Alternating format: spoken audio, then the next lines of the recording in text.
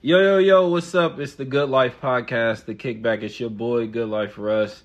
I just want to say shout out to you people at home and thank y'all for coming back each and every time we post an episode. Make sure you're following us on Instagram at Good Kickback and Facebook at the Good Life Podcast, the Kickback. Okay, we have a special guest here today, and this is actually the second time now that you've been on the show. Because of the Juneteenth festival. It was so long ago, but it feels like it recently happened. Like, that feels recent to me. Yeah. So go ahead and tell the people who you are and where they can find you. Yes, about that, yes. So, I am Walisha, also known as the Birth Plug. So, I'm a doula, and you said as far as where they can find me, the crazy thing about that is my page, I told you recently, was hacked. So on Facebook, you can find me at The Birth Plug and also Walisha Whipple. You can also find me on Instagram, rebuilding my page at Better Birth Plug. That's BETTBIRTHPLUG.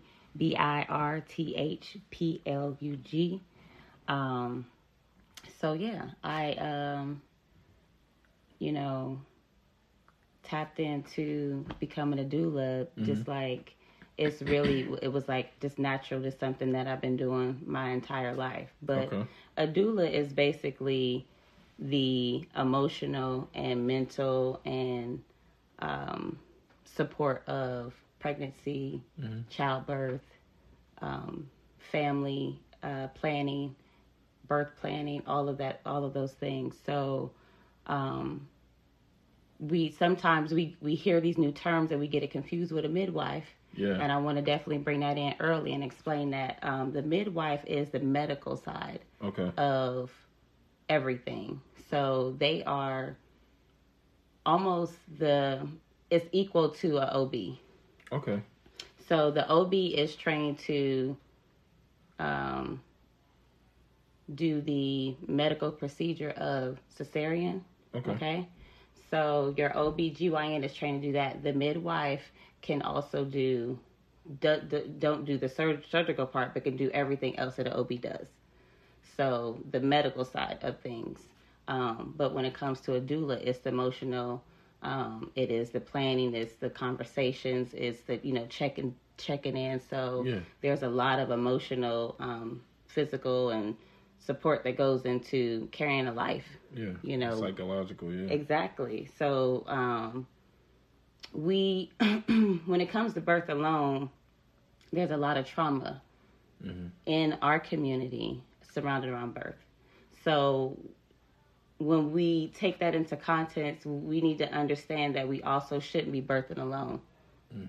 We shouldn't be birthing without knowledge and education. We shouldn't just be birthing saying, oh, hey, I'm going to put my faith into this doctor, which, by the way, you're hiring, regardless of what type of insurance you have.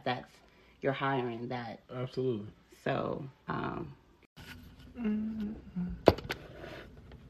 Okay, so you said you wanted to talk about doulas being healthcare professionals? Oh yeah, I was just gonna say that the doulas are healthcare professionals, and some of them are certified, trained, and they are trained in what they do. But also a lot of what they do is based on their experience, whether that's through training or just life experience, and whether that be personal or impersonal. So that is another big thing that when hiring a doula that you need to take into consideration, that they are healthcare professionals that are trained. And in some cases, they are certified and some are not certified. So it's not a state mandate that you have to be unless you're in a hospital. Some hospitals require that you have certification. Okay. Yeah. So I had a question too, speaking from the experience of a doula. Is that something you would say, I wouldn't say push, but do you encourage home births or hospital births? Is that something that y'all discuss with the women, or do you just leave it up to them and it's whatever you want to go with, or how does that work? We definitely discussed it as an option, but here's the thing: you got to be a good candidate for home birth. Okay. And a good candidate means that you're taken care of and you know your numbers and you know what things to look for. You know what things to ask your doctor. You know what they, when they're doing blood vials, you know what that means, those numbers that come back. Like, you understand. because all that plays a part if you're a good candidate or not for a home birth. Okay. So there's like a list of questions I think that midwives normally ask. I know for me, like I've run into situations where people do what they call free birth, where they do it without any medical care there.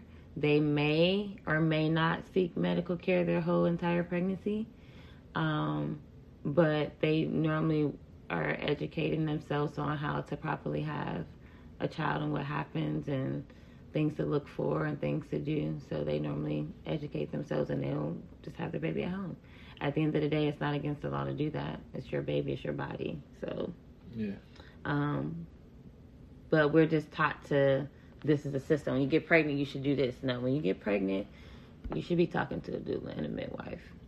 And even before then, because there's so many things that you need to know, and the chances of us putting our healthcare into the same system over and over again is crucial. It's critical, and that's what is happening because it's the lack of information that the reason why we have higher numbers.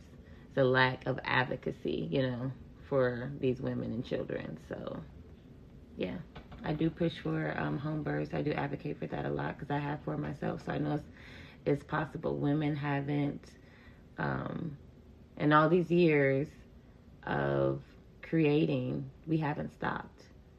And it's key to understand that the interventions that they have been coming up with, they say cesarean has been around for forever. So having to have to do something like that to extreme, and real extreme cases, right? That's been around.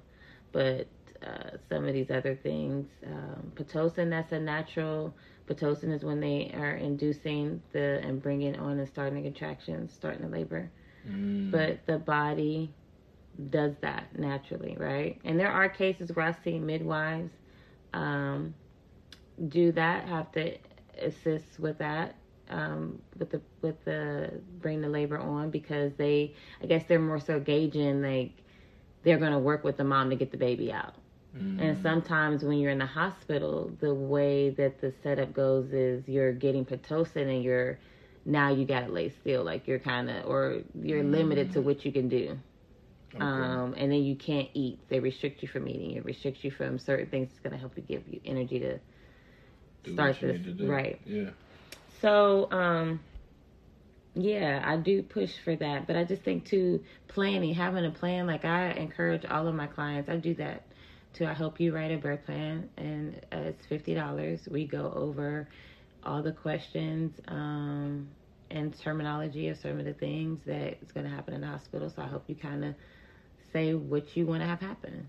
And even for plan B, so if you're at home and you happen to need to go in the hospital for anything, there's a place for that to plan that out. This is what it'll look like if I have to go to the hospital, or if I choose to go to the hospital.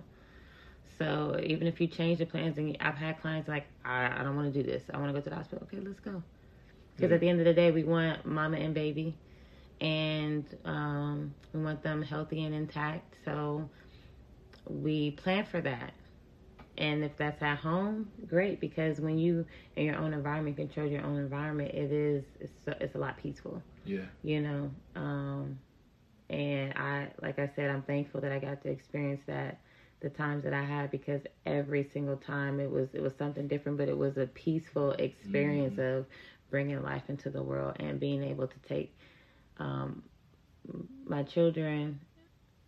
The girls were born in the summer here in Ohio, but the boys were born in Florida, and both when it was warm outside, I just went outside with them afterwards, like after having them, like, I'm outside, I just had a baby.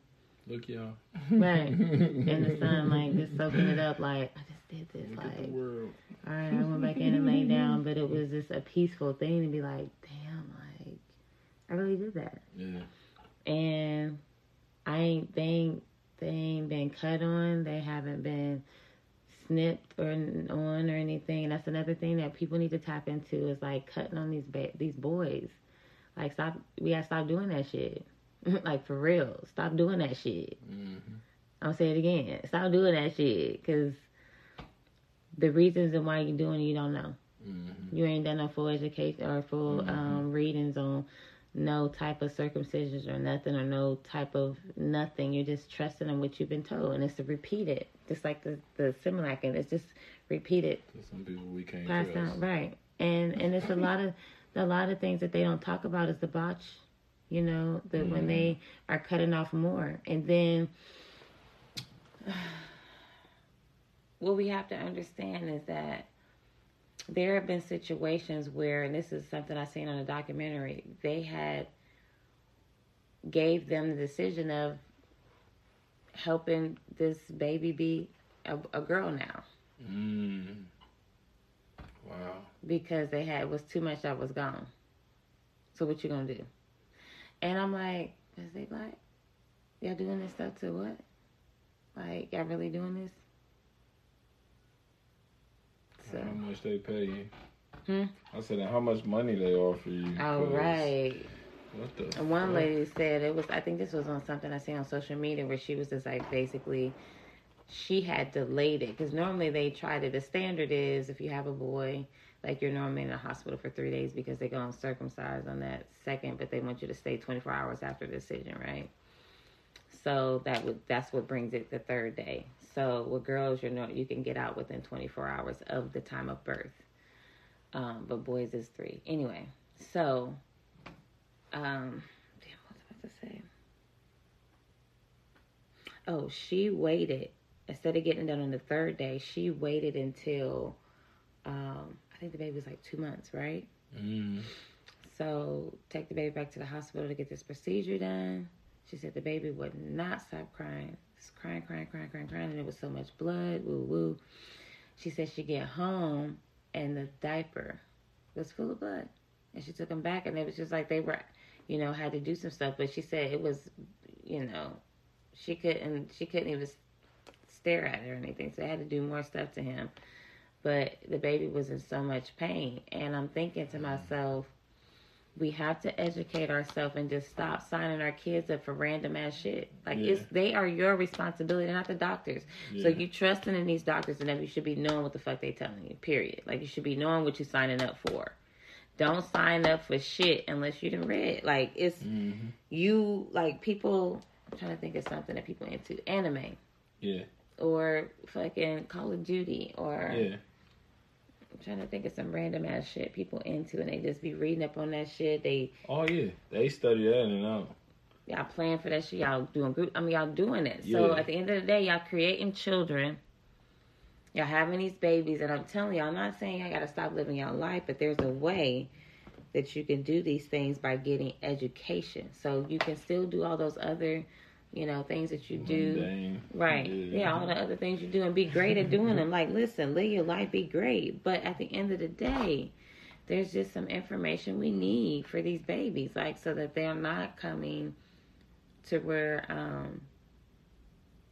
we're just not being connected, right? Because a guy said something when I seen this first documentary that got me into even considering doing my home birth, right? My first one. He said that there's no more love. Like,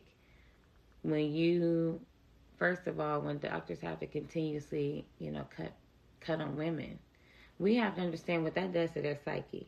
What is that doing to you that you gotta always cut on? It's one thing to be like, I'm surgery, I gotta, I guess it's probably even the same. I gotta cut you open and do the heart, all these other different types of things. But to bring out life, right? It's a whole different. Yeah. And so I met a girl that was training to be a doula, or a midwife, a student. She was a student midwife, and she said she heard them talking about a woman that they had open on the table about her scar tissue. Like, what's wrong with her? Like, why would she get pregnant again? Da, da, da, da. Yeah. Like, she honestly knew that having all these cesareans would cause a certain level of scar tissue underneath her skin. We don't know that shit. Right. We just know that y'all doing the thing. We hope to be alive afterwards, and then we don't have to come here. Like, a lot of women I hear just kind of be like, yeah, cut me open. Like, that's the thing. Like, the knife thing is the thing now. Going under the knife just because. Yeah. convenience. Yeah. And that convenience can cause a lot of other things, because he talked about it's the love of, it's the connection. So now we got to tap into the baby either coming out at a time that it wasn't ready, and it could deal with separation issues. So there's a lot of things that can come from that. And then the mother, what she may be feeling, especially if she planned for a home birth, she may be feeling like, defeated because she didn't get, and she had to have a cesarean or whatever. So, there's many things going into that, but having as much education and following the plan, like, it's only 9 months, in some cases a little bit longer, but following that plan and getting help, and it makes for the better. Like, it's just like with anything else we go through in life, like, there's no other way I can put it. We just don't see the value in it until it's too late. It's like, oh, well, this happened. It's like, yeah, well, this happened, but there's help out there for you. Now that y'all know, y'all educated, again, just taking care of your health care and taking in charge of your health care, it pays off, So thank you for letting me share that, though. I wanted to I know that was a lot, but yeah, I wanted to share I'd rather get it all done. The home birth piece is that, it ain't for everybody, but it could be, right? It starts all in the mind, and us changing up what we've been saying and how we think about it, what we believe. Choices we make. The choices. So we can definitely accomplish having more home births. Do you know there's not many? I forget what type of. There is a black midwife here in Columbus, but she works at the hospital, so she's not able to do home births. But most of them, all of the midwives mostly here are white, so that's the other thing. Yeah, I ran that issue with my kids' moms too when they was one that was looking for them. Most of them, the ones we found came from Cincinnati or Cleveland, and one was from Michigan. Yeah, or they do on the table. Yeah, or they do on the table, like, where they ain't nobody knowing that. Because at the end of the day, you can still have your baby and apply for the birth certificate or not. That's all your choice. So y'all know how to read. Yeah. And reading is fundamental, and it really truly will set you free the more that you educate yourself on the things that you are setting, situations that you're involving yourself in. Pregnancy and parenting is one of them. So gotta educate yourself on those decisions. Don't just go through it and trust in the doctor and what has been. And then complain about what happened. That shit has felt. Oh, so that's what I was saying. Love. Yeah. He said so. Now, so check this out. When women are, and men too, because they're on the phone when they're feeding the baby. We look like robots to the baby when we do that. So picture, here's the baby. Here's my phone. What do I look like? Yeah. If the baby was looking at me. Right? Looking at aliens. Right. Yeah. It fucks also with their fundamental. It's their the progression of their brain, because they need eye contact. That helps them develop. Right? The eye contact helps them develop. Without that, that's where they fall off. They need that eye contact. And they seek that too. When you got a kid that's trying to get your attention all the time, pay attention to their little ass. Yeah, because we be like, you're like, don't sit down. Listen, I've heard some of the raunchiest, craziest stuff from men and women recently. And it's sad because you can see where it's like people are hurting. Like, people really need to connect and need help. Like, men need the help, the women need the help. We need to just connect and learn how to really build villages. But I heard her say, I heard one of these ladies say, didn't I just feed you? Like, get the fuck out of my face. Like, yeah. And so there is a way to, like you said, boundaries. And I spoke to a guy yesterday. He was like, "My kids know at a certain time, don't come talk to me." Because we already set that boundary in place. Like, they're at an age now where you got everything you need. At this time, it's my time.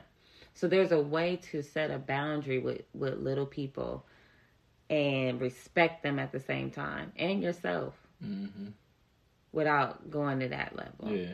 So that's all. Another thing that I'm wanting to get back into is like, no, y'all not wrong for like shit, get the fuck out of here. But it's how you say get the fuck out of here. Yeah. How you like go. And you're at that point because lack of preparation. If you would have prepared for this, you wouldn't be so upset. So it's still your fault. Exactly. You're raising them. Exactly. So it feeds into our accountability. So when you not living a certain way, you're almost hurting yourself by not living a certain way because you're creating, like you just had 2 fires and now you go a weird way of putting them out. Now you got 10 fires. Right. And I was telling I told my ex, I said, listen, just communicate with them, dude. Yeah. Like, just talk to them, for real. This ain't rocket science, legit. Like, on any level, y'all can really communicate and be like, yo, this is what I want to have happen. You know, this is what I'm expecting to have happen. This is, you can tell me what you expect. You can tell me the things you like and things you want. Yeah. I'll listen to your things, too. But this is the things that I'm expecting to have done. No questions, no ifs and buts about it. You can ask questions to understand, right? Or even come up with other suggestions on how you want to get this shit done. I can give you that. But we have to tap back into, and that's on all levels, babies included, on how to project that love, because that's why we have the societies that we have. People just doing these senseless things. So it's starting in the womb, yes, and it projects and it is manifested more in that baby stage and so on and so forth. So I'm giving y'all as much information as y'all can to let y'all know that the way we live our lives, the way we project and even harbor feelings, it's still energy, right? Yeah. And everybody around us is feeling it and being impacted. So the moment that you can get some help and relief, get that, because it's essential for your family, for you to be whole and for you to tap into you too, you know. And it starts with you. I feel like what you're speaking about is the ultimate accountability. And I think, honestly, in my humble opinion, that's where a lot of people fall short. It's not that what you're trying to teach your kid is the wrong lesson. It's just that you don't live up to this standard, so it's hard for them to learn this lesson from you. And this is a lot of what this happens, even with parents' confidence. It's like, well, I want to say this to them, but damn, I kind of still do this, and you know what I mean? How can I? So this is, again, I guess what we were talking about, even with the event, this is what we would be teaching people. We're teaching you how to walk what you're talking, because y'all good at talking. Like, you can say a lot, but do you do these things in your own life for you to be demanding or for you to be implying someone else do them? Yeah, because that's the first step. I'm not going to listen to some, you know what I mean? And we grew up in that. They was telling, like, they created DARE while they was smoking cigarettes. Like, yeah, don't smoke, don't do drugs. Why are you putting out a cigarette? Like, bruh, why would I listen to you? Like, look at how you living. You can't be teaching people and you don't get the lesson. and then we never came up with another anything to combat that, or it just in place of it. And if we did, it was in an unhealthy manner. You know what I mean? Some people replaced fitness with that. It became unhealthy. Some people replaced relationships with that. Some people picked up a nice little sex addiction. Some people picked up gambling. So it's like they still found things, just not. But were they the right things? Like, were these things productive or were they being counterproductive? You know what I mean? Were they assets or liabilities? So, and again, we didn't understand that. So now we're just dominoes knocking ourselves down when we think, okay, we're just going to manifest or transfer into this next domino. Now that one's getting knocked down too. And you have to understand how the first one got knocked down to understand these chains of events. And the first one, again, is you. The accountability starts with you. The first step to anything is participation. So if you're not actively participating on this, you can't tell your kids shit. I kind of agree with them. And that's you didn't earn the right to tell them to do these things. And that's just being humble. Like, you ain't being humble right now. That's where the imagery comes in. Where you're doing that mirror test, where you're actually, and I advise people, get in the mirror butt ass naked. And if you're married, get in the mirror butt ass naked with your spouse. Like, really say what you see. Like, own up to your shit. Like, say what you love and what you don't love about yourself. And that's not only in the physical, right? But it's spiritually, it's mentally. Like, really get in tune and touch with what you feel. Tap into that. Because if you really are serious about that growth, it's real easy it should be real easy to say, even when we finish this one thing, like one good thing and one bad thing, and focus on that, ride with it. Yeah. And then that's why I say you match that up to your children, because your children are you. And even if you judging your partner, even if you got a partner in the mirror next to you judging them. You judging what you like and what you don't like, physically, spiritually, mentally, emotionally, all of that, right? Mm-hmm. And even financially, don't forget about that one on both parties. So we're judging each other in the mirror. We're thinking about all of these things. Think about all those categories and more, and we see what things match up in our children, and we go from there. Mm-hmm. Like, we take a moment, we breathe, and we can pick a couple of things to be thankful for, and we can pick some things to say, okay, I'm going to work on this. Let's go ahead and move forward on this here. Let me work on that. Yeah. Let me take some accountability, because I see that. Like, I ain't like the way that made me feel. I don't like the way that made me look. And that's what happened with me when it came to losing weight. It was like, okay, getting in control of my health. Like, the nutrition is the biggest part of this here. So let me tackle this and learn how to feed my body and restore my body, replenish my body, help it detox the things that it don't need, and recognize when something ain't for me, like instantly, like, okay, no, don't eat.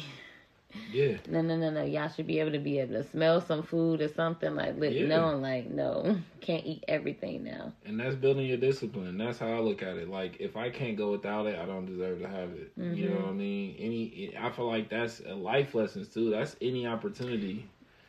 Like, when you go to accept something, you got to be prepared for it to leave. You know what I mean? That's you truly accepting it for what it is. You got to both accept the day you get it, and one day it'll be gone. You know what I mean? If you can't accept both, you're not supposed to have this. You might get it, but you're not supposed to have it. You didn't earn this. Right. It was just given to you. And I don't know why I'm thinking about saying this is something totally different. I don't know why I'm thinking about talking about poop, but You said with food, right? Yeah. So as far as with children, I remember seeing this baby that had it was like turquoise poop. Okay. And that was normal for the mom, for her baby to have turquoise poop. Wow. Do you know why? Why? Because they were having like some type of a crunch punch or crunch munch, like Captain Crunch and Fruity Pebbles and shit. Oh yeah. So it's just the dyes coming out, and it's green and blue poop. Normal for her. That's not normal. Yeah, that's why your body's pushing it out. Yeah, but I mean, I'm just saying, like, just to see it. Like, I'm like, you just see this regular, that's not cool. No. Imagine what it's doing to his insides. Like, come on now. The naturalness is, come on. Yeah, the whole Coca-Cola thing. Yeah. Oh, that. And people can, that's what became scary to me. People can visually see it and still chug it and drink it while they watching the video of it cleaning pennies and shit. I'm like, y'all bold. Cause I can't. Okay, so wait, I will say this. I had a soda, I'm going to say about 2 weeks ago. It was a Sprite. Okay. And even still then, I was like, oh my gosh. Yeah, I don't drink pop. I ain't drink pop in like 8 years. I just don't like pop. You know what's funny? I just don't like it no more. I do. I like the carbonation, but even then it makes me feel like a weird. I used to drink it all the time. Like, I used to have Skittles and root beer legit, like, every day when I was a kid. And that's how my childhood was. It was a lot of sweets. And then recently I had, during this one birth, I had an energy drink from the gas station, which I don't do those, and I did it. I used to kill those. My club nights and cramming college nights, I was pounding Red Bulls. But most of, like, especially with nutrition, again, it was like the logic that changed in it. You know what I mean? Because I went to one of my nutritionist friends, and it was spurred a moment random, but it was starting to be too consistent. And I'm like, yo, I'm having cramps, and I don't never really be cramping. And she was just like, yeah, that's not normal. She's like, there's some people who don't experience cramps at all. I was eating too late. Right, but cramp. So I was having right in the middle of my stomach. Like, I would wake up tight. It would feel like a Charlie horse. And at this time, I wasn't even playing sports no more. Yeah. Oh. So I wasn't even playing sports no more. Like, I'm tight. So I'm literally maybe starting to eat at like 9, 10 at night because of how my day was structured. And it was terrible. And then the shit at that time to eat at night is not the best shit. So it's just compounding, you dig? So I'm like, it got to a point where it was nothing. And then one day I'm just like, this is a week now. Like, nah, like, let me ask. And that's who I go to. Like, my friends who I know you do shit, I'm coming to you first. Right. You know what I mean? So she was just like, yeah, like, that's not normal. And it was just like, I'm like, really? She's like, yeah. She's like, people don't experience that unless you eat them late. She's like, that's that food just sitting because it's not digesting. Yeah, I think, too, that at the end of the day, our bodies are wired to signal. Yeah. They always waving SOS, hey, or whether if it's good. Yeah. If it's good, if you know, like I had a friend tell me, like, you should wake up and adjust or and assess how good you feel. Like, don't just get up and just go and just start your day. Like, assess, like, okay, check and see how good you feel. Maybe you feel like, maybe you need to cry. Maybe you need I don't know. But you should assess before you just start moving and just assuming that, like, today's going to be the same. Ease into your day. Right. Yeah. So, I gotta sneeze now. Or the feeling of sneezing. When I'm making a good point, I always get back up too. Oh, it's still there. But I agree. So how I look at my day, how I look at people's day is you have a certain amount of energy, a certain amount of peace you're going into the day with. And then you have these things in your day that's going to cost that peace. You know what I mean? I believe in duality, so I don't really assess things good or bad. So it's like, just like what you were saying with your body, our body's just saying what's going on. That's not a good thing or a bad thing. Right, it just wants to know what's this new thing that's happening, because you've been running for 2 weeks and we don't do that. We getting healthy? Like, what we doing? Right, or let me tell you, or how about this? Let me tell you what's going on. Yeah, exactly. Let me tell you, when you did this the other day, you did this. Or when you drank that or you ate that, this is what's happening. And I think sometimes people take that personally too. And it's not personal. Like, you're not being malicious to yourself. You just want to know the truth. Like, we have to live in truth. So you're seeking truth. I just want to know what's going on. So then I can know how to move, how to react. I think that's the same we deal with other humans in human nature. So then I think what we need to get better at is reading those signs. You know what I mean? Just learning what your body's saying. That's what was my biggest struggle was I didn't know how to read that language. But when I started to speak the language, it's, that makes sense. Okay. I get that. Yeah, exactly. Being in tune with what you're feeling is key. Like I was telling a friend, like, there's so many natural things that I learned about, like, based off of what you feel, like, right on the spot. Like, oh, you feel this? Boom, do this. Like, and some things now, like, even for now, like, I know I need a line. It's something. It's just maybe the air, the stuffiness in the room. But I felt like I was gonna sneeze. It didn't. But if I just take a lime, it'll clear up. Boom, like that. Like, it take whatever feeling, whatever.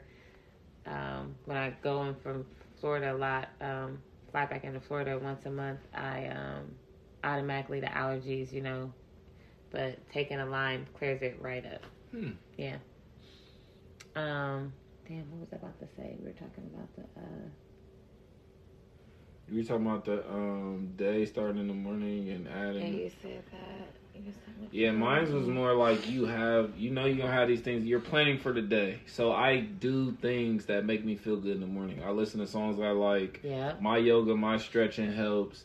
I'll read. I'll do something that I know makes me feel good. So if I do have to get a call from their school or, your kid's sick, you gotta come get them. Okay, this is gonna take my time, my energy. I gotta transition this. Yeah. But I feel good. So we going into it. And then I can instantly compare it to my mornings. I don't do those things. The day feels it feels like you got a weight vest. It feels a little heavier. It feels like I'm dragging to do this. Right. I gotta get up. I gotta go get them. You know what I mean? It's a whole different energy. So for me to start understanding, okay, I'm gonna have things unexpected, expected that pull from my day. Things I agreed to 2 weeks ago. Right. That's gonna pull from my day today. So I need to start my morning in a way that I can do these things. And then I do like a trainer. As soon as somebody's like, well, I can't. I gotta do this. I gotta get up at 9, get up earlier. Like, that's the only way. You gotta get up earlier. And that's going to counteract now you maybe have to go to bed earlier. So it's like now we're starting. We're doing positive things. You're creating that routine. And now you're giving yourself an ability to for things to go wrong in your day, and it doesn't devastate you. It doesn't sidetrack your day. Because I used to have that shit in my 20s too. Like, I'm feeling really good about today. And one thing happened. I'm like, you know, you can throw the whole day away. Like, fuck this day. I'm about to go back to bed. I'll try again tomorrow. Right. The world done pissed me off. The world can kiss my ass. I'll see y'all in 24. I'm thankful that I don't have, they're far and few between now. Yeah. Like, I noticed, like, I think I had one. Probably like maybe once a month, if that. Yeah. I give myself those days now. Yeah. And I think now sometimes it's moments, right? Yeah. It's not necessarily the day. It's like going to be a moment where it's like, okay, I need to get through this moment. Everybody shut up. I need to get through this moment. And see, I'm in a different life now because it's like, I don't have my children. Mm-hmm. My children live 800 and some miles away, you know, so... It's a lot different with that life, like that newer lifestyle, but then trying to fill it up with getting all the stuff done. So now I'll be feeling so stuck because I feel like there's so much stuff I need to get done and do, and half the time I don't know how to do it. Like, and it's so much in me to do. Like, people are like, "Why aren't you doing this? And why aren't you doing that?" I'm like, I don't fucking know. Yeah. Like, I really saw this as having someone say, "Hey, listen. Go do that." And I'd be like, okay. Yeah. And do that shit. And kill that shit. Yeah. And then make a whole bunch of money off of it and then go to the next. Yeah. That's how I really seen it happen. But then I was like, I got to create everything. I have to think of everything and do everything and just...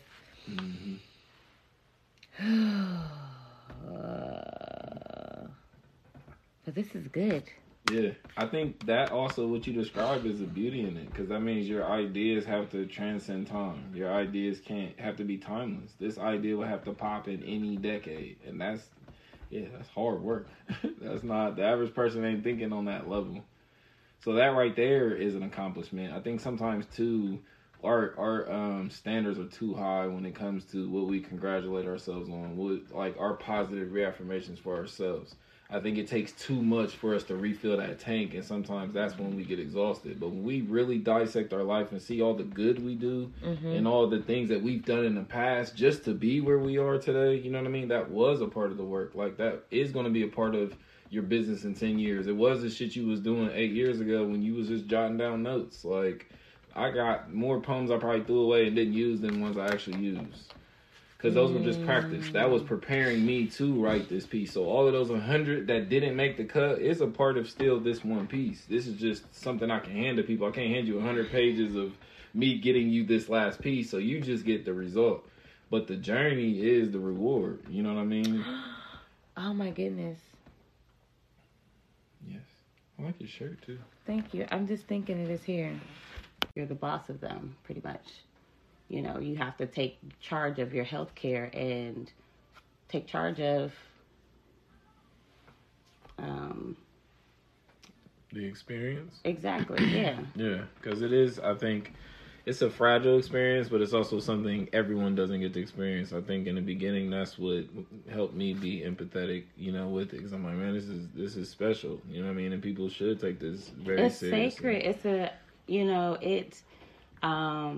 we have to understand you are putting your trust into someone that you may, when it, I want to break down, I want to back up because I want to stay focused on, I don't want to get so much on the medical side. I wanted to explain the difference between that there. So now when it comes to what I do, there's a nutritional side that even comes along with. You have to just basically understand that there is a way to prepare the body for childbirth and for carrying a child and for pregnancy. There's a way to do that.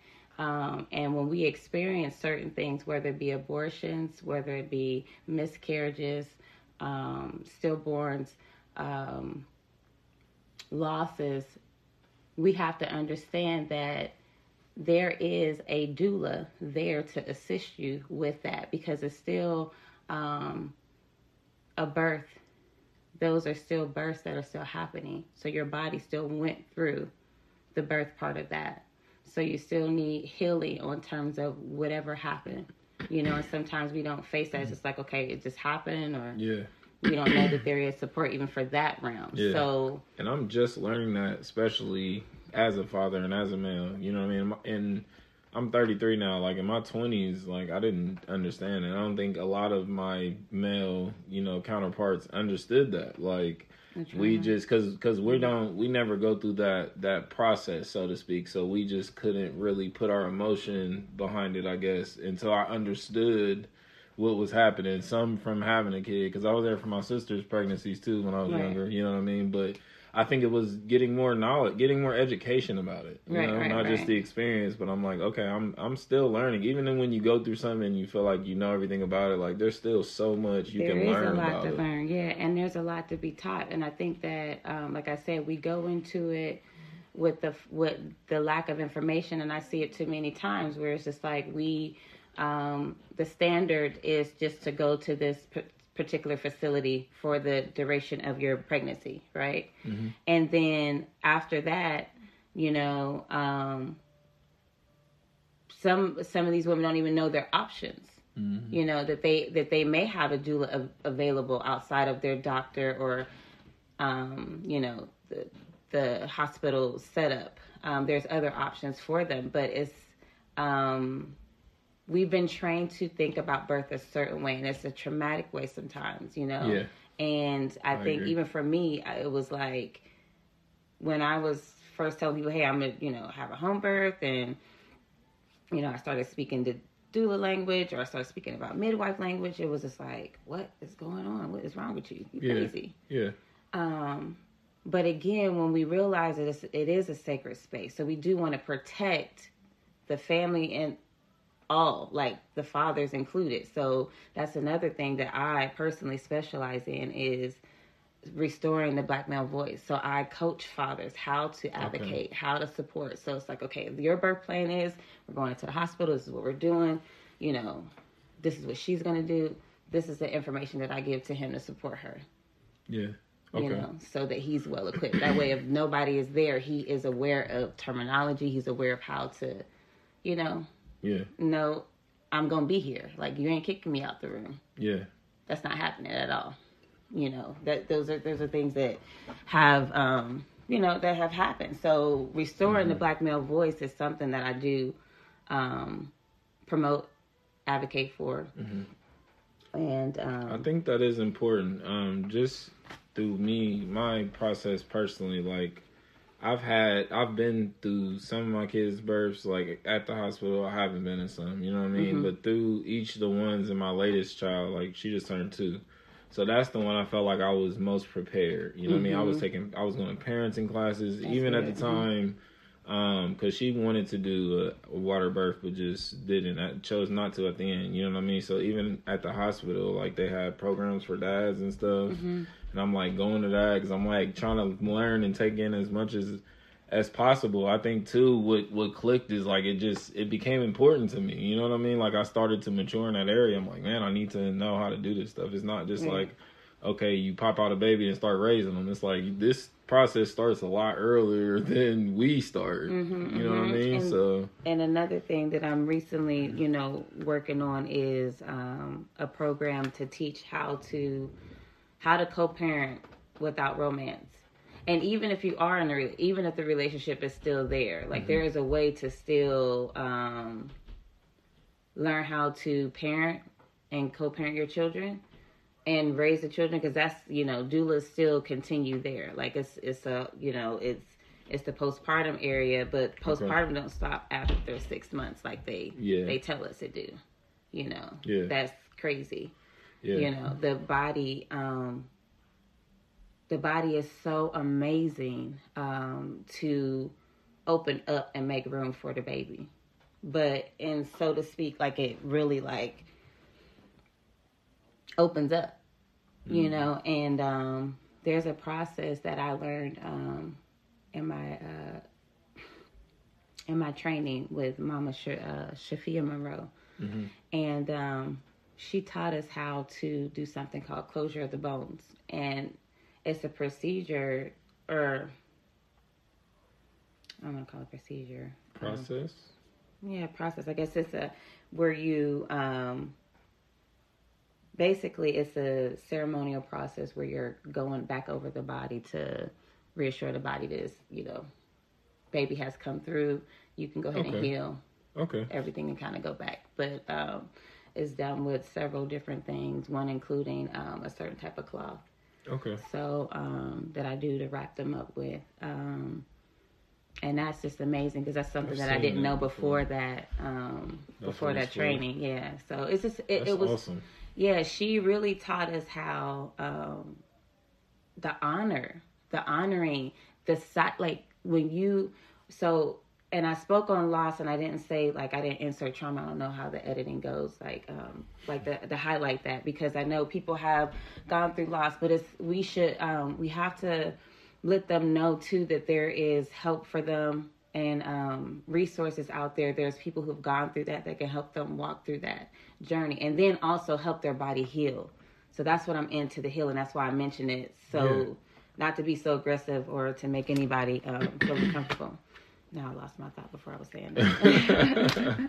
I don't know, but we landed at healing, which... Oh, healing, yeah. Which I love. That's my... Yeah, because we put I think that when you look at the Black woman, the overworkedness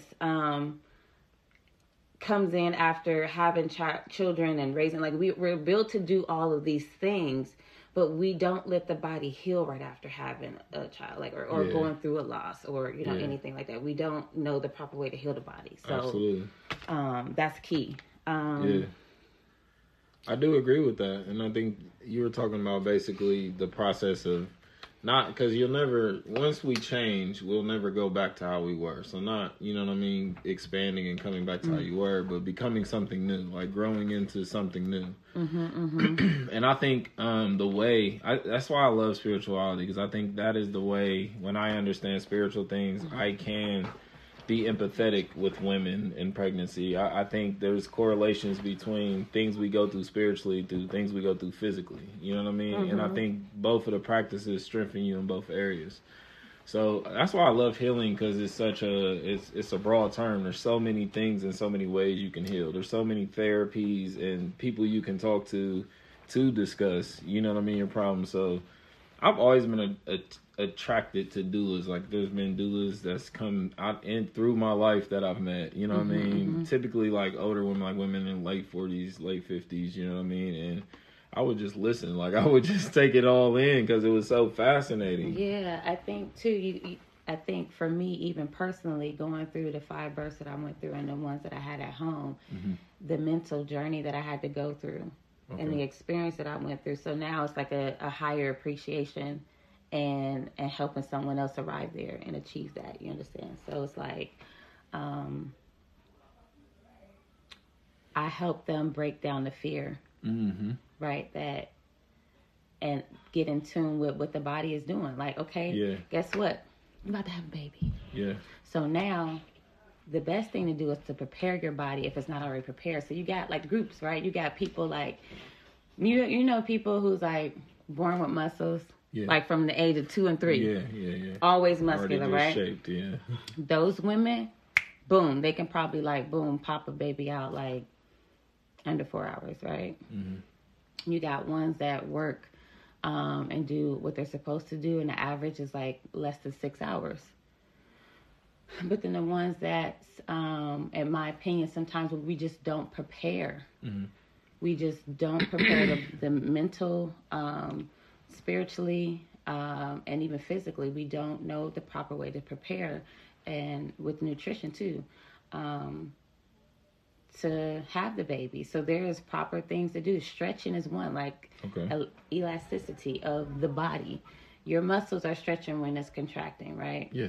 And if you think about the diaphragm, they show you how it's like, like you got your rib, you got your 6-pack here in the middle, and then you got, I don't know what these are called, but you got something else over here, right? Yeah. And then you got whatever's down here. So all of those things are just spreading apart. Once your area, once her vagina, and I won't say, is this for kids? You can cuss, you can. So like I say, this pussy. This is for adults. Yeah, okay. So listen, once your pussy gets to Don't say it like that. You're not saying no. Okay, listen, it's real. It's Yeah. real. Because at the end of the day, we can't hide from what y'all already say in the dark. It is what it is. It's adults, so we say that shit. It's pussy. That's So what it's listen. called. So once your pussy gets to 10 centimeters, that's it, right? The baby is ready to come out. It knows what to do. There's certain the hormones and endorphins. All those things are released. Your body and the baby say, "Look, let's go. We're ready." Yeah. And at that time, it's just pushing. But if you haven't even mentally thought about what you're doing, you ain't doing no Kegels, you ain't doing no exercise, you ain't doing nothing. Yeah. You don't know how to work those muscles. Yeah. And then if you're in fear too. Damn. So put the fear of having a baby okay, so well, not the fear, I guess the spiritual side. Like, you know how, like, if you go, like, if your kids got something on the floor and you step on it or something, you like, I told you to. Yeah. So now you angry and you hurt. You taken to another place. So you angry and you hurt. So what about the second time? Yeah. You angry and you hurt. Okay, more. right, okay. Yeah. So, but what if the second time you was in a good mood? Mm-hmm. You wasn't angry. It'll probably be funny. Did you still hurt? You still discomfort. It sting a little, yeah. Exactly. But it don't hurt as much as when you was mad. So let's talk about this labor. Let's talk about what they call labor pains, which is really a moment in time of discomfort. It's really moments, like really like when it gets to the nitty gritty and you like, okay, I can't. It's like stronger than a cramp. It's more so like, let's say you got a minute and a half. And in that minute and a half, 20 seconds of it is like, whew, Yeah. like you just tore a muscle Okay. Yeah, been there. for 20 seconds. Okay, yeah. Then it comes down. So it's like a roller coaster. Yeah, Contractions are like a roller coaster. Start off where you can like, oh, I try can to feel move, and you like, oh, nope. You like, I can feel it a little bit. It's coming up. It's coming up. So now we talking about meditation and training the mind to focus on getting over that hump. Yeah. It's only 20 seconds. Come on. It's like doing a plank or something, or doing something where you got to like go Just beyond that. through. Yeah. Because it's just that moment and you get a break. So now you're going to get like a 2-minute break. Yeah. I feel like we're in a delivery room right now. I feel like the doctor just watching this happen. So amazing. I can't even do my job. I'm just like, wow. And they do be looking at me too, and it's so crazy because when I go in, I gotta advocate for them because, like, I know y'all. Yeah. They in the hospitals they have what they have, which is things that are law. Yeah. And they got policy. Yeah. You know, so they hit you with them wide teeth. They hit you with that. You know, you ain't allowed to do. I'm like, listen, I know what I'm allowed to do. Mm-hmm. You know, I know what's policy and what's law. I know that I supposedly ain't allowed to be able to record when she start pushing. But right now she ain't pushing, so get out my face. What's the problem? You know? So that's the other side of it.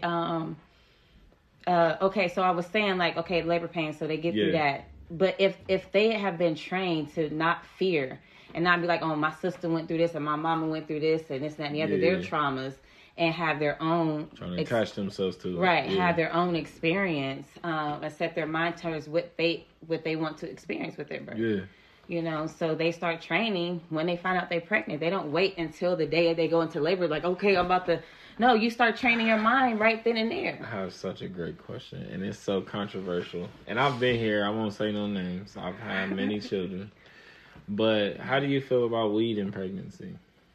Oh, that's approved. Okay. You know, there was a study done over in Jamaica about that several times. So it's like... Because I know a lot of women are just kind of like, well, you know, but they usually talking to old-fashioned people. And they're like, well, such and such said this about it. And I don't tell people to do it, but I've never cared. No, cannabis is very safe. And, you know, even the smoke, and what they need to understand is that cannabis is not the same as tobacco.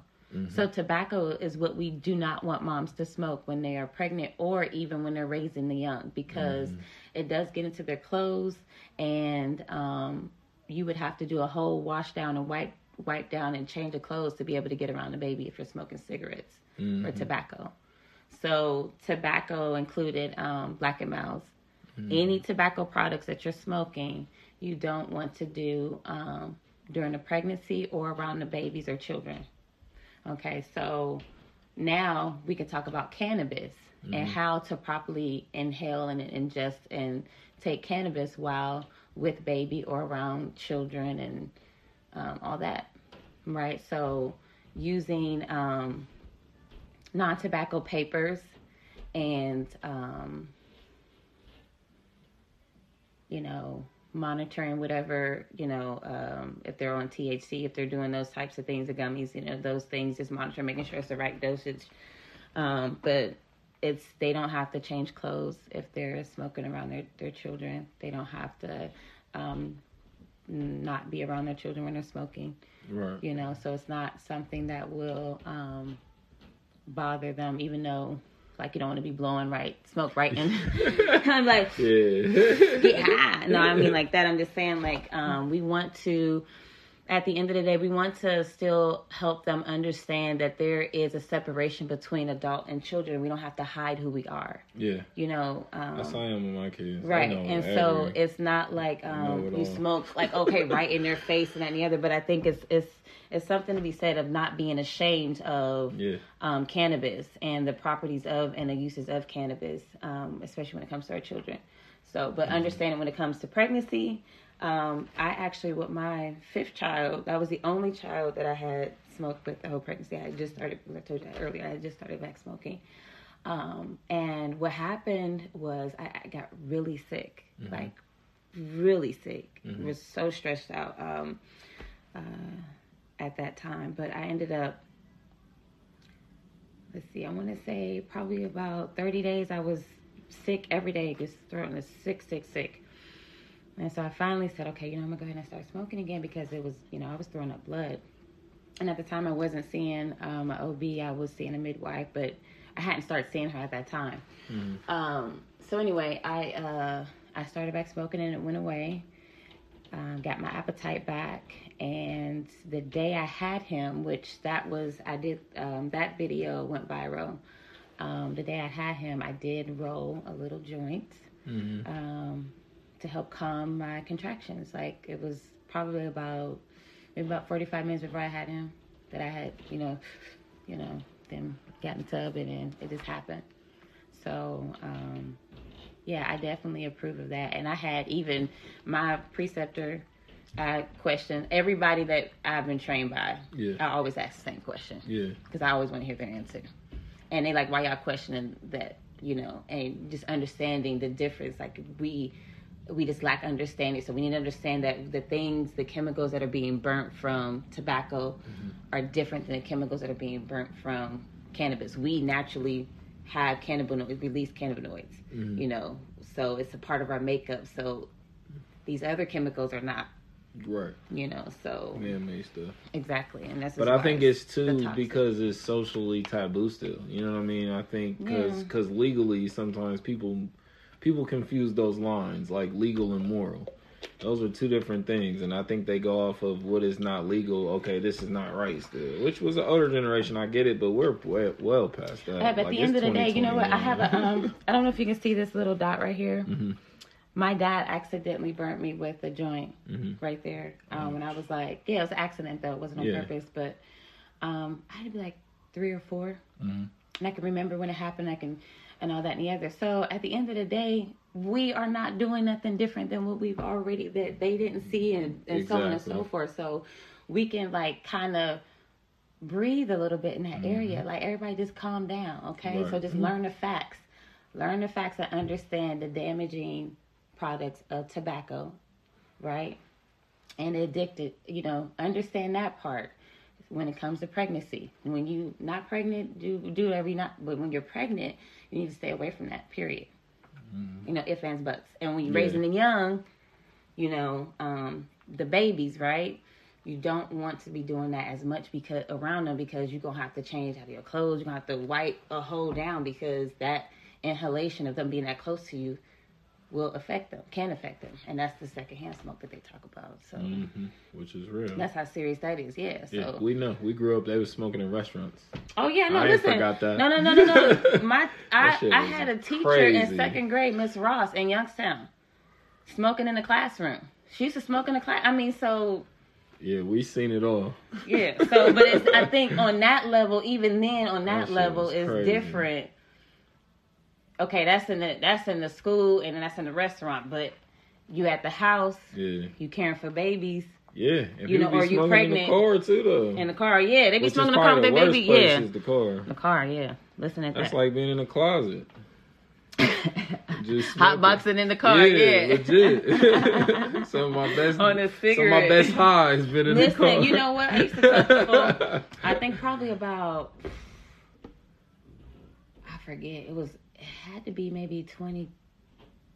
I thought it was one of my pregnancies or before one at 2013. I think I started telling people I was allergic to cigarettes so that they wouldn't smoke around me. Because people legit like have a whole conversation like, I don't want to have a... Yeah. It's different. And I know like, I hope I'm not coming off like, we want to keep it on the mamas. Like really, y'all, I want y'all to really hear my heart. That's when you're pregnant though. Like really I can't stand try to cigarettes, period. So I don't like them. I ain't never smoked them. I'm not that curious about them. I'm cool. My grandmother, the crazy thing is my grandmother said she did it because everybody else did it and they thought it was like cool. Yeah. And she just up and quit one day. Like she used to have them in the freezer and everything. Like she had cartons of cigarettes in the freezer. Yeah. That's how much on it she was. I lost hella people to lung cancer. That's what turned me off to it at a very young age, and I just never found no reason to like it. I'm just like, I'm just gonna not like you forever. Right, but even with smoking too, I know like they say sea moss is really good to, ingest daily to help cleanse too. That help cleanses. Okay. Yeah, ingesting sea moss should help cleanse the lungs too. So I didn't know that helped for that. That's dope. And then too, like I think just understanding that anything that we do, I think I seen David Banner last year, and he said when we do these things, we should be celebratory, like not just be doing it just because. Like do it with a purpose. So even when you're carrying, like. There's so many things, there's so many emotions, there's so many levels to the pregnancy that you're going to experience. It is a way to help get by and to cope and to help even with the sickness. And some people just do it because they don't change whatever they were doing before, Right. They just do it just because. So understanding that part, that they can try to take breaks here and there just because. The same way we do it just because. Just take a break. I think that's a part of doing anything, because during your break time is more than just rest, depending on how you're looking at the situation. You know what I mean? I like to use that time also to reflect, to review, to change, to process, to manifest. So it's like now you're doing things in between the lines as well. It's what I like to push too in psychology, when you're having a traumatic situation, like that's the time to really work and focus on your discipline and really see what you can do. Like, can you carry your same routine through this process? You know what I mean? Look at yourself in the mirror. How are you being snappy at people? Are people, right about what they've been saying recently? Right. And that realization, that actualization is like what will most times help people grow, is when they can be like, okay, yeah, I'm the problem. Yeah. Bet. Yeah. It's the ultimate sacrifice. I mean, at the end of the day, without women bringing children into the world, we wouldn't exist. Without this process of continuing to, have children, our people die off. So it's an honor. It's a great sacrifice, and it should be looked at as such. So some other things that I do and try to promote is blessing ways instead of baby showers, right? Okay. At the end of the day, this family, this unit, this child, and even the mother, right now in the now, she needs stuff, She needs covered. She needs to know that she's supported. She needs to know that she's not going to be alone in that, So we have a baby shower for the baby. Okay. Right? The glitz and glam, woo, la, la. And it's even jumped now from that to the gender reveal, which we don't even understand that whole gender thing got a whole different thing than what we think it got to do with. It's not just pink and green, or pink and, blue. Yeah. I'm sorry. It's okay. I understand. Right. So anyway, but we have those things for the baby, and it takes away the attention from the mother and her sacrifice, because it's all like baby, all this baby stuff, all this. And that's even overwhelming. It's exciting in one, but it's so overwhelming because you got all this shit. Yeah, it sounds like a lot of pressure. And then you got to put on this big show. You got to dress up. You got to put on makeup, do all these pictures, and put on this money. And now listen, I've been to some baby showers over the summer. Let me tell you. These is spending money on the motherfucking baby showers. I'm sorry. No, you're on the fine. motherfucking baby showers. Like, I like that energy. yeah, it's like, what the hell? What is y'all doing? Y'all really like... Yeah. So anyway, Blessing Ways is more for the mother. Mm-hmm. And even for the father, you know, so it is a similar to the baby shower where you kind of just invite a smaller it's intimate, right? Like this here, be like a small intimate setting, because we getting personal. Yeah. So you ain't inviting 150 people. Yeah. You know what I'm saying? Yeah, don't invite your Facebook friends. Exactly. You're not telling everybody, hey, pull up to the Blessing Way. No. This is intimate, because at the end of the day, guess what? You're bringing a baby into this world, a whole nation, right? And it's going to need covering. It's going to need help. And you're going to need help. So the Blessing Way is to bring all those close people together, your people and her people. It ain't got to be, we would love to have parents if that's good, but we don't have nobody with no negative energy. So if they ain't there all the way, they ain't there, period. Yeah. You understand? Because it's a whole vibe. Yeah. So some of the things we do are just very spiritual, right? We shower her, we pray over her, we affirm her, we massage her, we clean her feet, we feed her. Then we do the same with you, right? Your guys do the same, not like the same way, but not with the feet. I haven't gotten that far yet, but they definitely would, cover you. Okay. But then we do a ceremony where we kind of bind ourselves together and twine ourselves together, where we make a promise to the mother and the baby and the family until the baby makes it to earth side safely. And we keep it on until she has the baby. But we also keeping our promise, right? Yeah. So, and some other things involved too, just based on whatever their oil is, like whatever the family's passion is. We may try to do something to influence or, to remind her that she's still a person. Right. She's not only a mother having a baby. Yes, she's making this ultimate sacrifice right now of her body, of her everything, Yeah, but you're not just a vessel. Exactly. Yeah. You're more. Same with you, Yeah. You're not only just the carrier of the seed. You're not only just that. You're not only just these other things, but you're still an individual person, that still got, there's a certain type of energy that we get when the baby comes. Yeah. And even being pregnant, you got two of everything. Yeah. We don't even think and consider like, what? That's facts. Yeah. So the way we're taught to think of double is eating, which hurts us. Mm-hmm. Because we've been taught, oh, you're eating for two. No, we're not. You're not eating for two. You're not eating for two people. You're eating for you, respectfully. Yeah. Everything that you eat for you respectfully, the baby will get respectfully. Like, that's simple. Mm-hmm. You ain't got to... You need to eat smart. Yeah.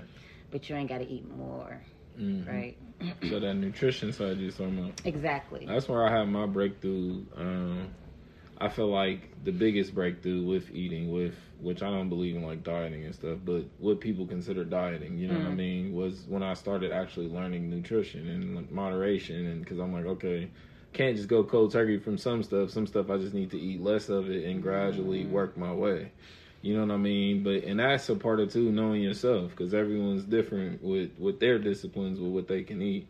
Right. So I'm like, okay, learning my nutrition and just naturally you pick up certain things, and also like your body responds to it. Right. So I think that was like, I'm like, oh, I get it now. Okay, you're not trying to sculpt your body. Like when you take care of your body is going to show it. It reflects. It reflects. And same with pregnancy, So when you are doing the things that you need to do, like some of the things that we need to understand that they say the statistics are, and things that we suffer from, and that and the other, like the things that the doctors may be pushing on some of them. Excuse me. They just need to understand how to just go about caring for the body. You know, like my one of the midwives that I work with in Florida, she goes by Crown and Midwifery on Instagram. She has this thing where it's like they were basically lying about how much water they had. Like they was like, yeah, I drank all this water, but by the time that they went to go show the sample, it looked like my cranberry juice here. So apparently you're not drinking water, because if you're drinking water, you're not going to have dark urine. You're not going to have certain things passing through. It's going to filter out if you have enough things. Right. So that's key in pregnancy, staying hydrated, you know, and even breath work. So the key things is what I think I said. I already talked about stretching and the muscles, breath work, breathing. We talked about like spiritual stuff like that. That comes in with just, you know, taking a lot of breaths and just breathing. Hydration and nutrition, like those are key. But in my training, they told us that there was 5 things that you can cure the body from inside out. And so even when you're pregnant or not, these are things that we need to consider, because you know, when your babies are in the womb, they're in all that water, right? They're getting downloaded, and they're downloading and being programmed information based off of what the mom feels, what the mom sees, what she hears, even your energy. So all that stuff is being downloaded into the baby, and that's key on when it comes to relationships, abusive relationships, you know, her finances, her living, her, you know, environment. All of those things play a part on what's happening here, you know, or is affecting what, you know, could be affecting what's happening there. I lost my point. I'm sorry. No, you're fine. I mean, everything you're saying definitely checks. I was just saying that the baby was in the water. Another thing that we don't look at too is that the placenta, right? Mm-hmm. Our bodies are so amazing. I mean, we thought teeth was amazing, right? Yeah. Teeth out of nowhere. They're here. They've been there. They was already there. How was they there? Yeah. The teeth coming, right? You got your teeth. But when a woman gets pregnant, it's the placenta, a whole organ, just to connect her to the baby. You know what I'm saying? Like, that's the life source. Mm-hmm. And it actually looks like the tree of life. Like, that's what they call it, the tree of life. Yeah. I want to hug the tree of life. That thing looks so big and beautiful. But yeah, what you were talking about was 5 ways to heal the body inside and out. That's what it was. Okay, yeah. So, one was water. She said 100 structured, how do they say it? 100 ounces of structured water. That's what she said. 100 ounces of structured water. And then breathing, which I mentioned earlier today on one of the lives I did. The body needs 68% of oxygen, I think it is. Like the same way we need a certain amount of water. The other part was Wi-Fi, the frequency, right? We got to protect ourselves from this stuff. And I guess, like, I understand it enough to turn my Wi-Fi thing off every now and again, you know? And they say you can, you know, put certain crystals just to help with the energies, because these things are, it's already plain and written as what these things mean, what it means, frequency and waves, you know, those things are already energy.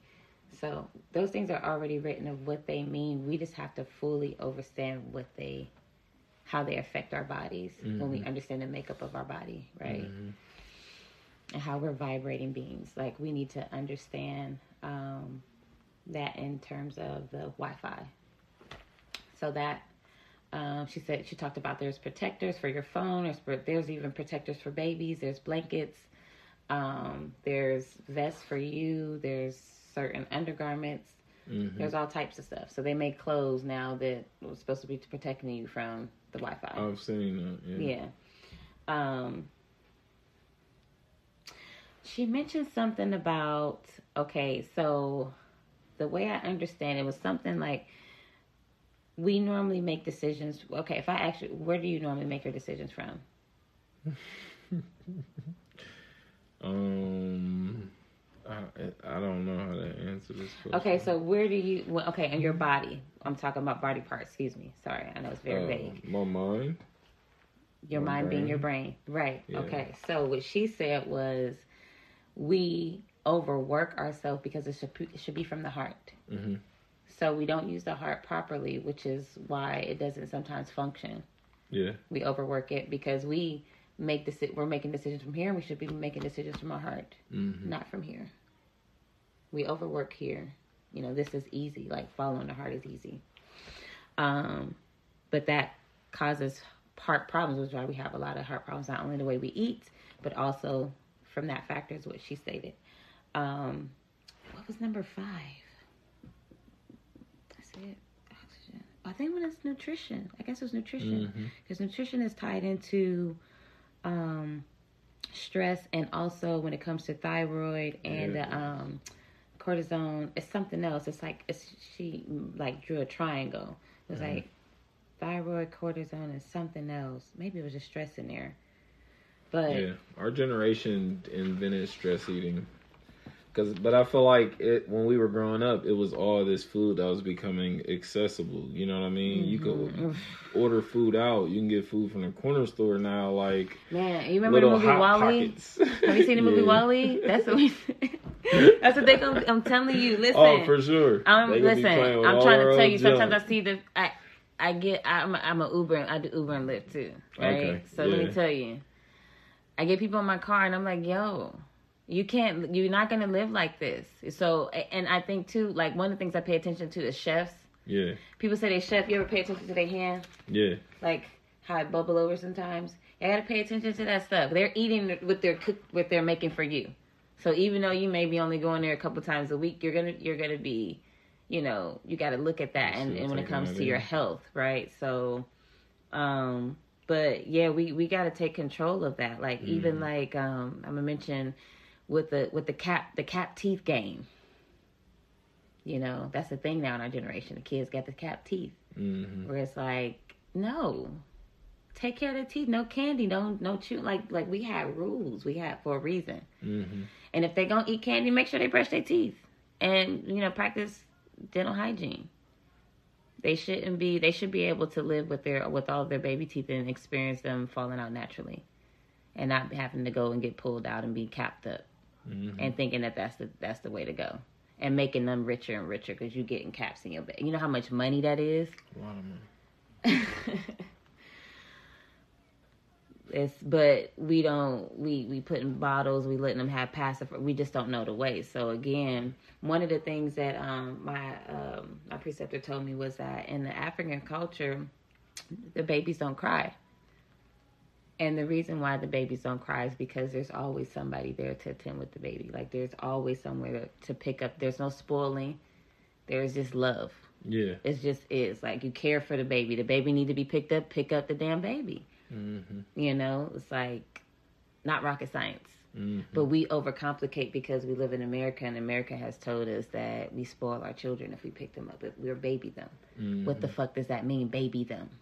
They need love. Like, I heard, like, I had seen something recently on a post where a mom had just had a baby, and she was like, honey, you better hold this pacifier. The baby's like 4 days old, right? And we have to understand, like, it's great to do whatever you do. I'm not criticizing anyone. I want to sound like criticize. We need to understand where these what they call them? What they call them invention or interventions, where they come from. Like, all of these things are just the mindset of having a baby and just being like, hold your pacifier, hold your bottle, Yeah. like leave you be.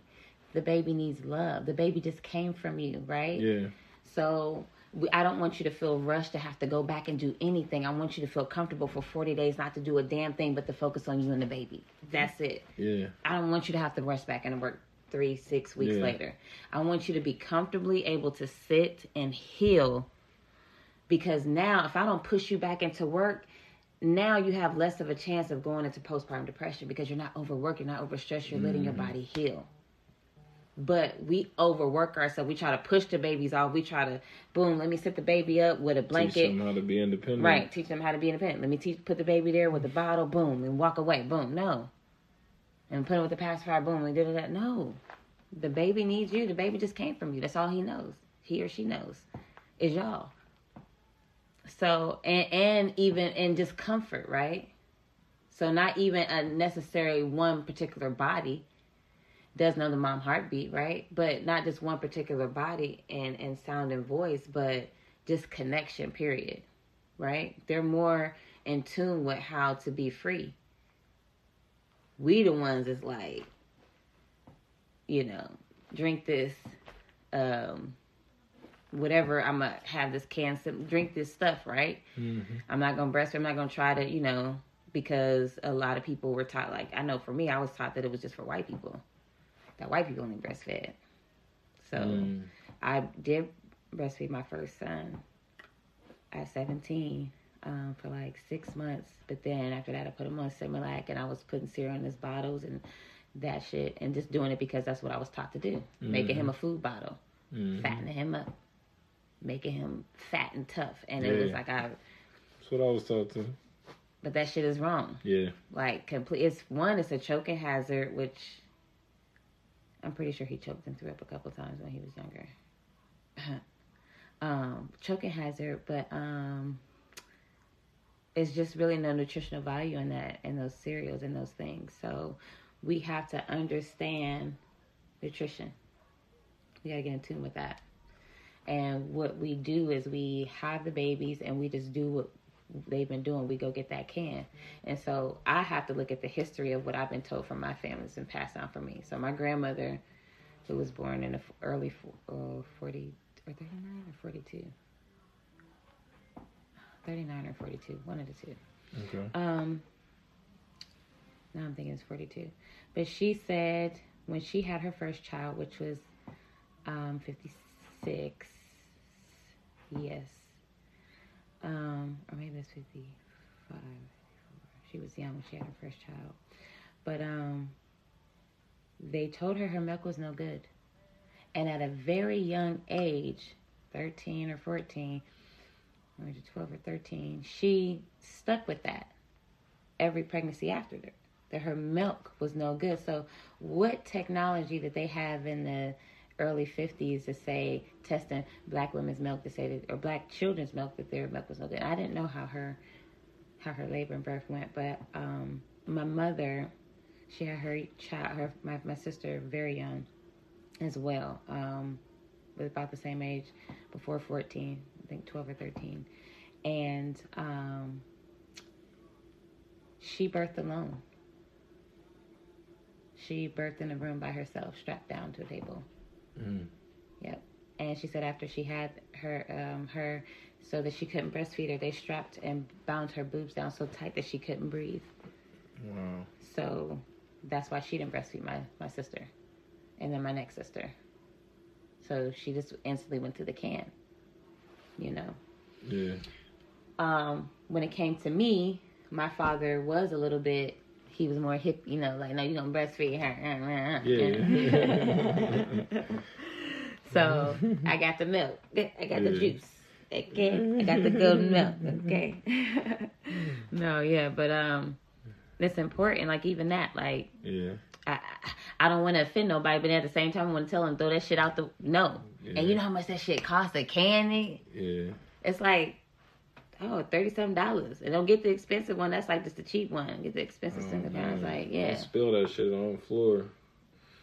But are they reading that shit what's in there? Are people taking the time to read what they are feeding and giving to their baby on a daily daily basis, not understanding why they're having acid reflux, why they're having all these other complications. I would say if you don't check your nutrition, you probably don't check what your kids are eating. That's just a rough. You know what I mean? Like, yeah, because I don't want to peep into people's lives, but I'm gonna broadly assume. I was around this chick and she was like, "Well, I don't eat no sugar," and I said, "Honey, just because it says 0 sugar don't mean you don't eat no sugar, okay?" Yeah, exactly. Y'all better read what y'all saying this diet shit, and no, that the diet has the most in there. Yeah.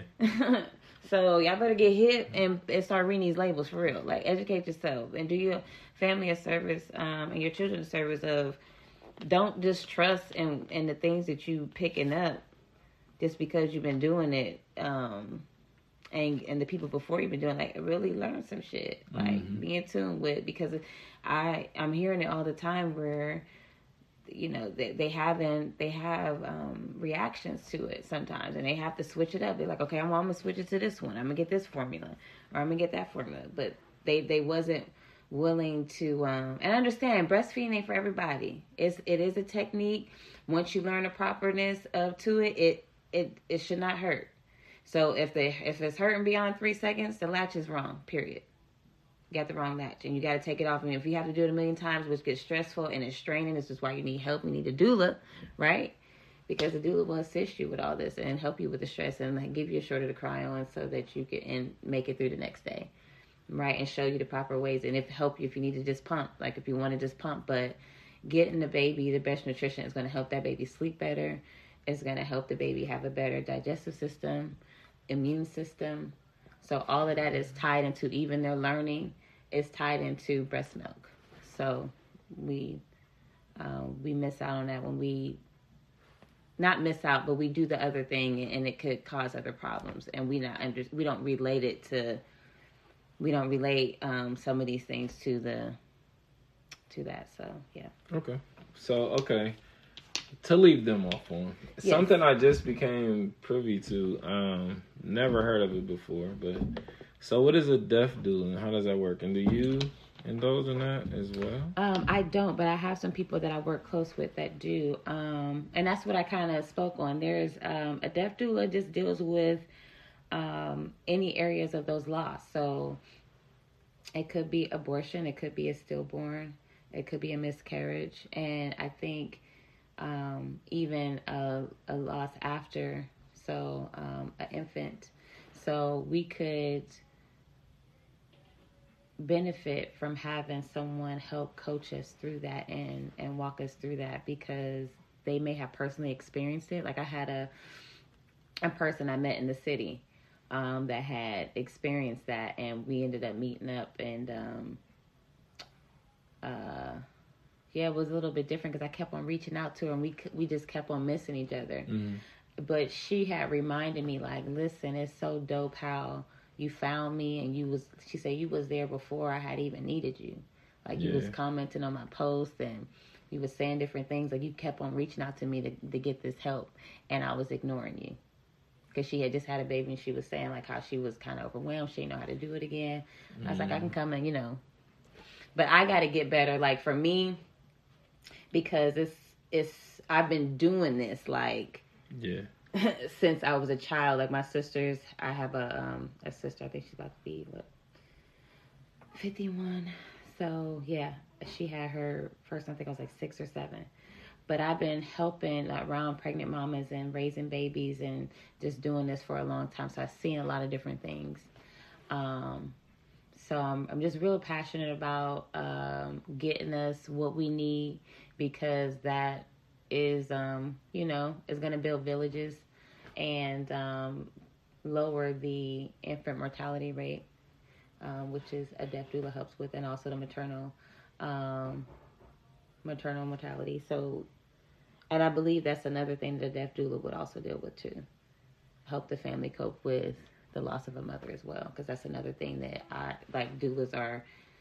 doulas help prevent these things. Mm-hmm. So with hiring a doula, having a doula helps prevent and lower our deaths, because right now, and that was another thing I didn't get to pull out was the stats, but just nationwide, the last was we were like 5 times likely to die in a hospital for Black women. Again, it's end of the race. And then so the children were, I forget the number of the children, but it's like almost equal.